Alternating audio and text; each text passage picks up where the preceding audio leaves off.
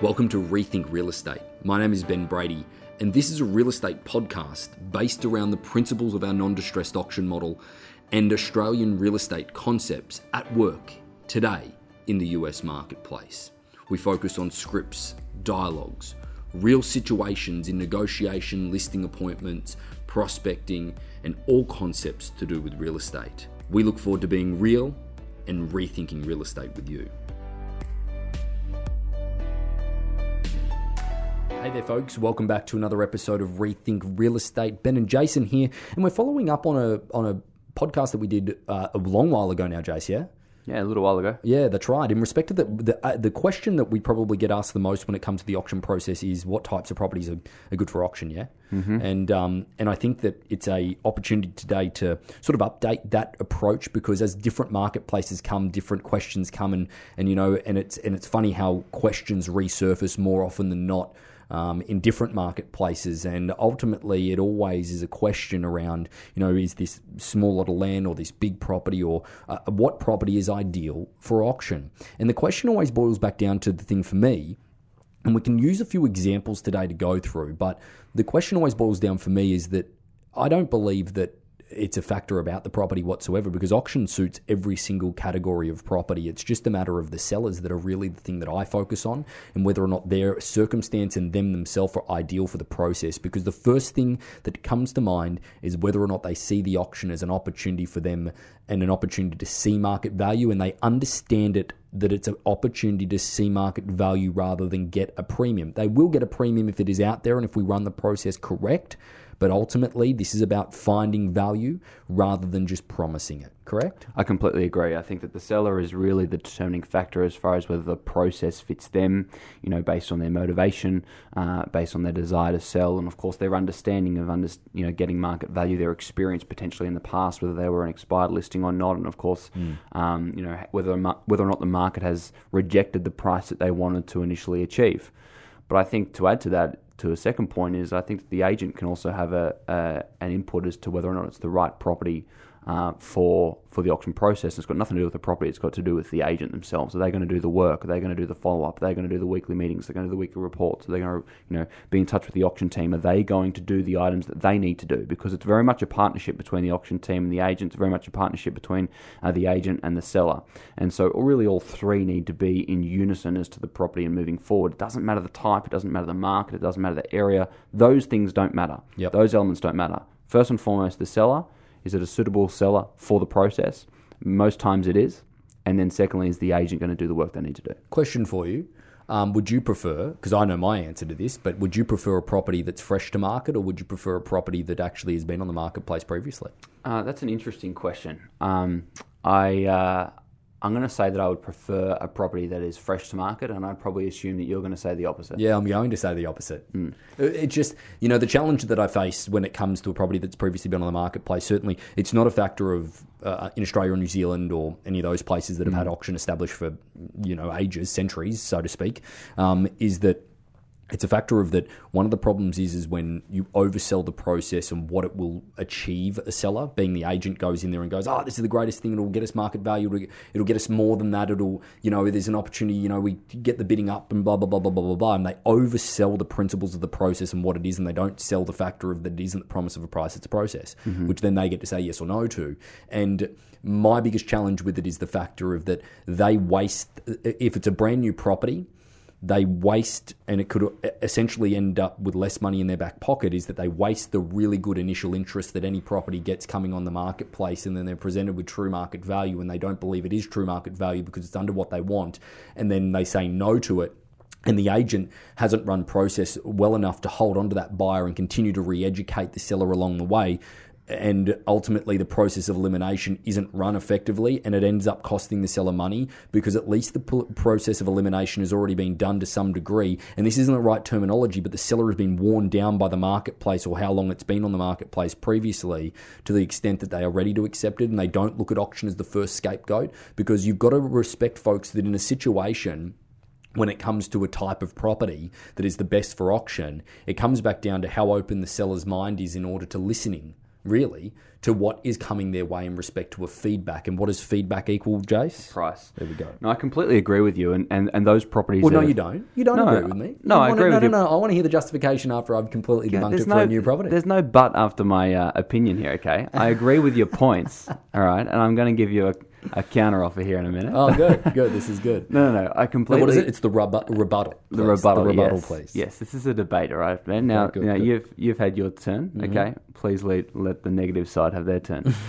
Now, I do agree with your points, and I do agree that if a property's been listed traditionally, whether it's been one agent, whether it's been multiple agents, and what are the statistics? 18% of properties sell with their first agent traditionally? Yeah, well, it depends on where you are, but that's a blanket statement. I was talking to Kevin the other day, and his numbers for Southern California are that 18% of properties are actually selling with their first agent within inside the 6 months. Unbelievable. Which is ridiculous, but hey. So to those points, once the seller's been through the pain of that, once the seller's had that price rejected by the marketplace for a long period of time or a short period of time, once the seller has had offers, rejected them, and or had no offers or no interest and hasn't had the opportunity to accept or reject any market, yes, then the auction, of course, is prime for that, to get interest back through the home, to secure some offers, to find out definitively where that market may be.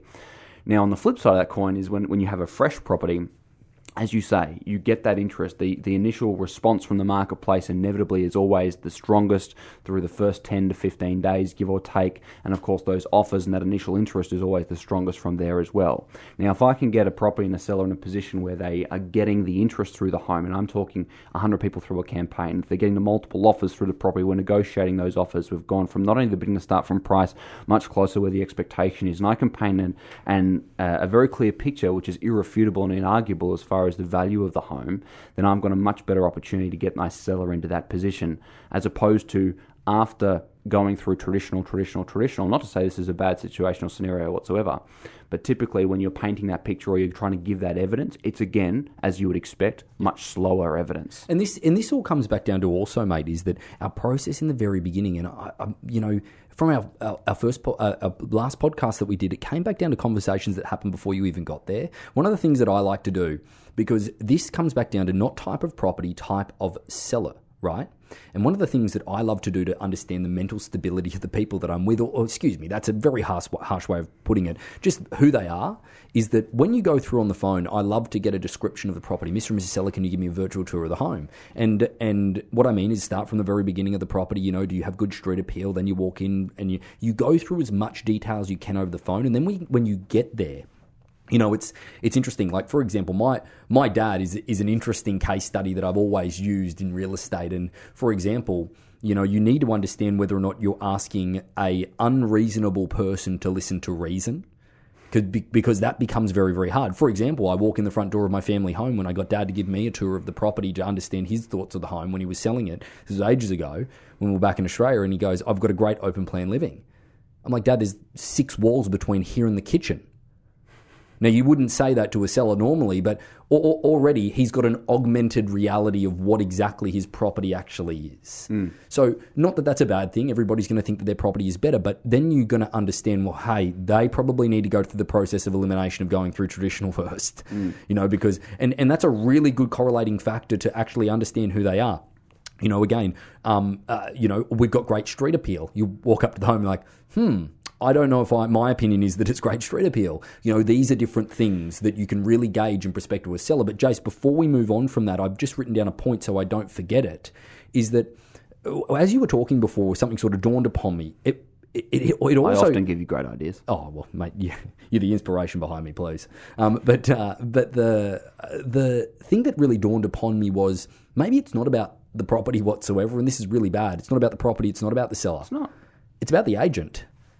Well, it's the type of agent that you have, because if that agent's going to buy into what the seller is saying to them, and they're going to buy into this process that has an incredible success rate internationally, and they're going to buy into the factor of, no, it's not working, or it's discriminating certain people, or it's whatever it may be, or that agent is trying to look for faults, or they're buying into what the marketplace is saying, or they're buying into the factors of, auction doesn't have a great reputation. It's like, well, beg your pardon, we do so many of them, it doesn't matter, and it's consumer driven. All of those different things. It really isn't about type of property, type of seller, it's type of agent, because the agent is going to directly affect the outcome based on them buying into whatever principle the seller is saying. Fair enough? I completely agree. I think to a certain extent... Again, mate, you're very agreeable in a debate.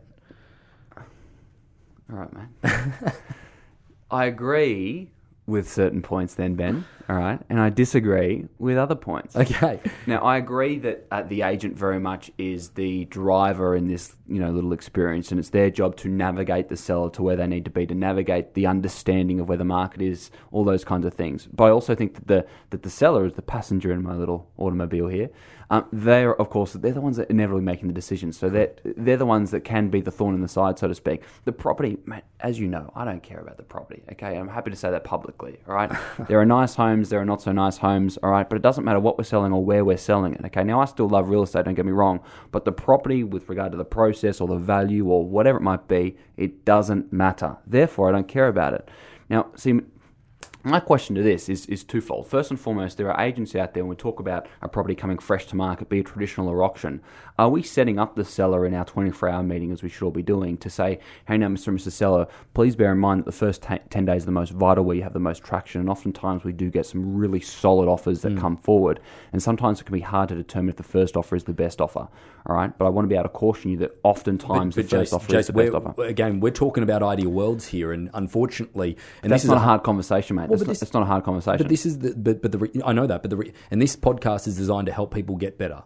But the problem is, mate, is that when it comes down to it in this conversation is that unfortunately, whilst that's an incredible conversation to have, like, for example, you have that conversation at the very beginning, I would always almost take auction away from a seller if they like it.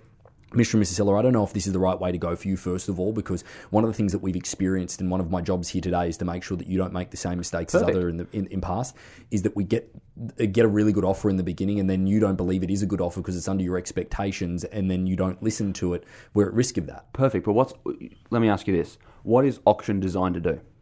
One word answer. What's auction designed to do? I can't give you a one word answer. It's designed to get an outcome. Okay, now the outcome... And that's not one word. Outcome designed to get an outcome. Right. You're getting carved up here, mate. Go on, let's go. So we're here to get an outcome. We're here to get a result. Now, oftentimes that result is getting our seller in the right position price-wise after auction. Oftentimes our result is leveraging the market to get to where it needs to be so that we can then make a determination, is this seller motivated enough for our business, for our time and our effort? Yep. Oftentimes that result is a sale prior, a sale on the day, or a sale immediately afterwards, and a negotiation that happened on auction day. Yeah. There are so many outcomes to this, and the success of an auction, be it first time rounds, or you've been through 6 different agents over 6 different years, and now you're going to auction where we get the result. That result can differ, but the outcome that we're here to achieve is to get the seller in the best position to accept market value at the time. What's the most exaggerated example you can give me of properties that we've listed previously that are so polar opposite that auctions have worked, or that we've taken to auction? Mate, last week, yep, Lucy Lynn Basin, she won't mind me shouting her out here on the podcast, she listed a property with a bidding to start from price of $8,000. It's a lot of land, okay? She works out of our Newport Properties where is it? Location. The property's in Joshua Tree. Oh, okay. Yep. Yeah, so, yeah. Nice lot of land. Just out in Joshua Tree, there's not much there. I don't know if there's any civil works out there. So it's a pretty basic lot, okay? On exactly the same day, we mentioned in our previous podcast, on exactly the same day, Bob Wolf listed a property with a bidding to start from price of $8 million on the coast. Yeah. Now, you have 2 very different sellers. You have 2 very different agents. You have 2 very different property types. You're going to inevitably have 2 very different buyers. You've got 2 different marketplaces. Let's talk about type of property for a second in respect to Bob's property.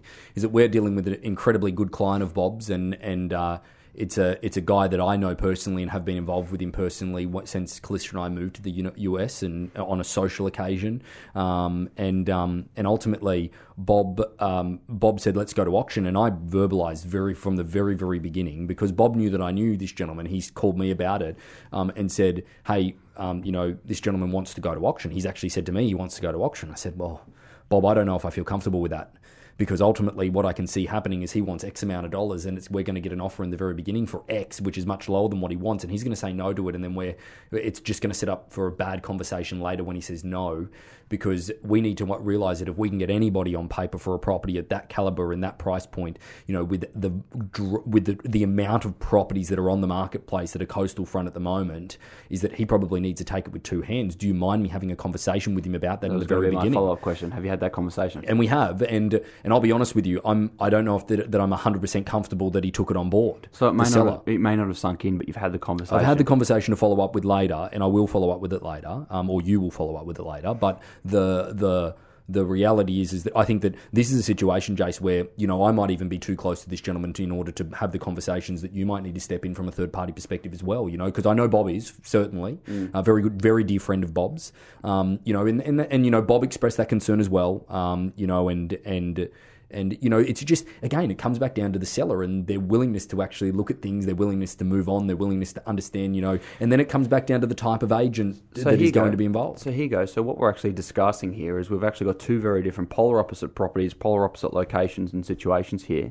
And what we're effectively saying out loud here is that the $8,000 property is a little bit more attractive in an auction capacity than the $8 million property. Potentially, mate. I mean, but that just there, that debunks rather this whole theory of auctions, luxury properties, or auctions a certain price point, or auctions in a certain area, or whatever it might be. Yep. We've actually just gone to the most basic of property type you could possibly imagine, over that luxury type, over that desirability that everybody dreams of, you know, owning a home like that. Well, I think that, you know, the situation was certainly set up to the perspective of that, you know, I said to Bob on the first phone call, this should go traditional first, Bob, and he should be softened up by the marketplace, probably without like getting really any showings on the property, because the neighbourhood is in direct competition with another neighbourhood that's newer, and it's, you know, it's got building there. Yeah, they're still building there. You know, it's more modern, and it's all these different things, and you know, we potentially needed to soften up the marketplace. Like, for example, you know, the Ritz Cove property that we sold, number 1 Ritz Cove, with Bob, that property there transacted for $11.75 million, but ultimately the original list price on that property was $16 million. That I can't believe there was 6 agents that actually went through and indulged the delusions of grandeur with the seller without any price reductions. Guys, like, it's just absolute ludicrous. And it came down to the point that she got to the point that it was just, I just don't want to have my home on the market anymore. I do not want to own this. This is the funny thing at that price point, and of course, you know, we're talking about somewhat rare situations, and not every agent has this situation happen to them. But when you're wrong at that price point, you're a long way wrong. Oh, you know, when you're promising price or whatever, 20, 30, 40% you are wrong. So far, and we're talking millions, or in some cases tens of millions of dollars off when you are wrong on value here. It's not a $400,000, $500,000 property, or, you know, my example before, an $8,000 lot where you're a couple of grand off. You're $5,000, you're $10,000, you're $20,000, you're $30,000. And it's interesting, millions of dollars. And it's interesting how it's funny, and we'll use Ritz Cove as an example, that one that we sold, because one of the reactions that we get to that result is that because I mentioned what it was previously listed at, like 16.955 or whatever, 995, and we mentioned that we sold it for $11.75 million. And it's funny how we can attest to that was market value so easily, because all of a sudden there was a bidding to start from price on that property of $8 million, and then ultimately, you know, we ended up getting 3 offers within the same price point, when there was never an offer on that property for years. Years and years and years. That's the thing, and it's just amazing how it can trigger the marketplace in order to make a decision, and then the consistency of where that marketplace sat, without any influence by us as the listing team or the auction team. That's the one key thing. But guys, types of property, there are so many different factors, and I think that what this boils down to today, to just sum up the argument that I've clearly won, good stuff. That ultimately, guys, it doesn't matter about the actual property itself. It comes down to sellers. It comes down to your ability to set the process up correctly from the beginning, and potentially having that conversation with them that, you know, I'm frightened that auction might not be the right thing for you in the beginning, because you may say no to a good offer in the beginning, even though it is market value, and it's so on and so forth. I think that they're all the things that need to be turned in. But the final thing is that the type of agent that you are to run this process perfectly. Because if you're not willing to run it the way that it needs to be run, guys, just don't offer it in the beginning, please, or don't offer it at all. But again, appreciate you listening in. I look forward to you tuning into the next episode of Rethink Real Estate.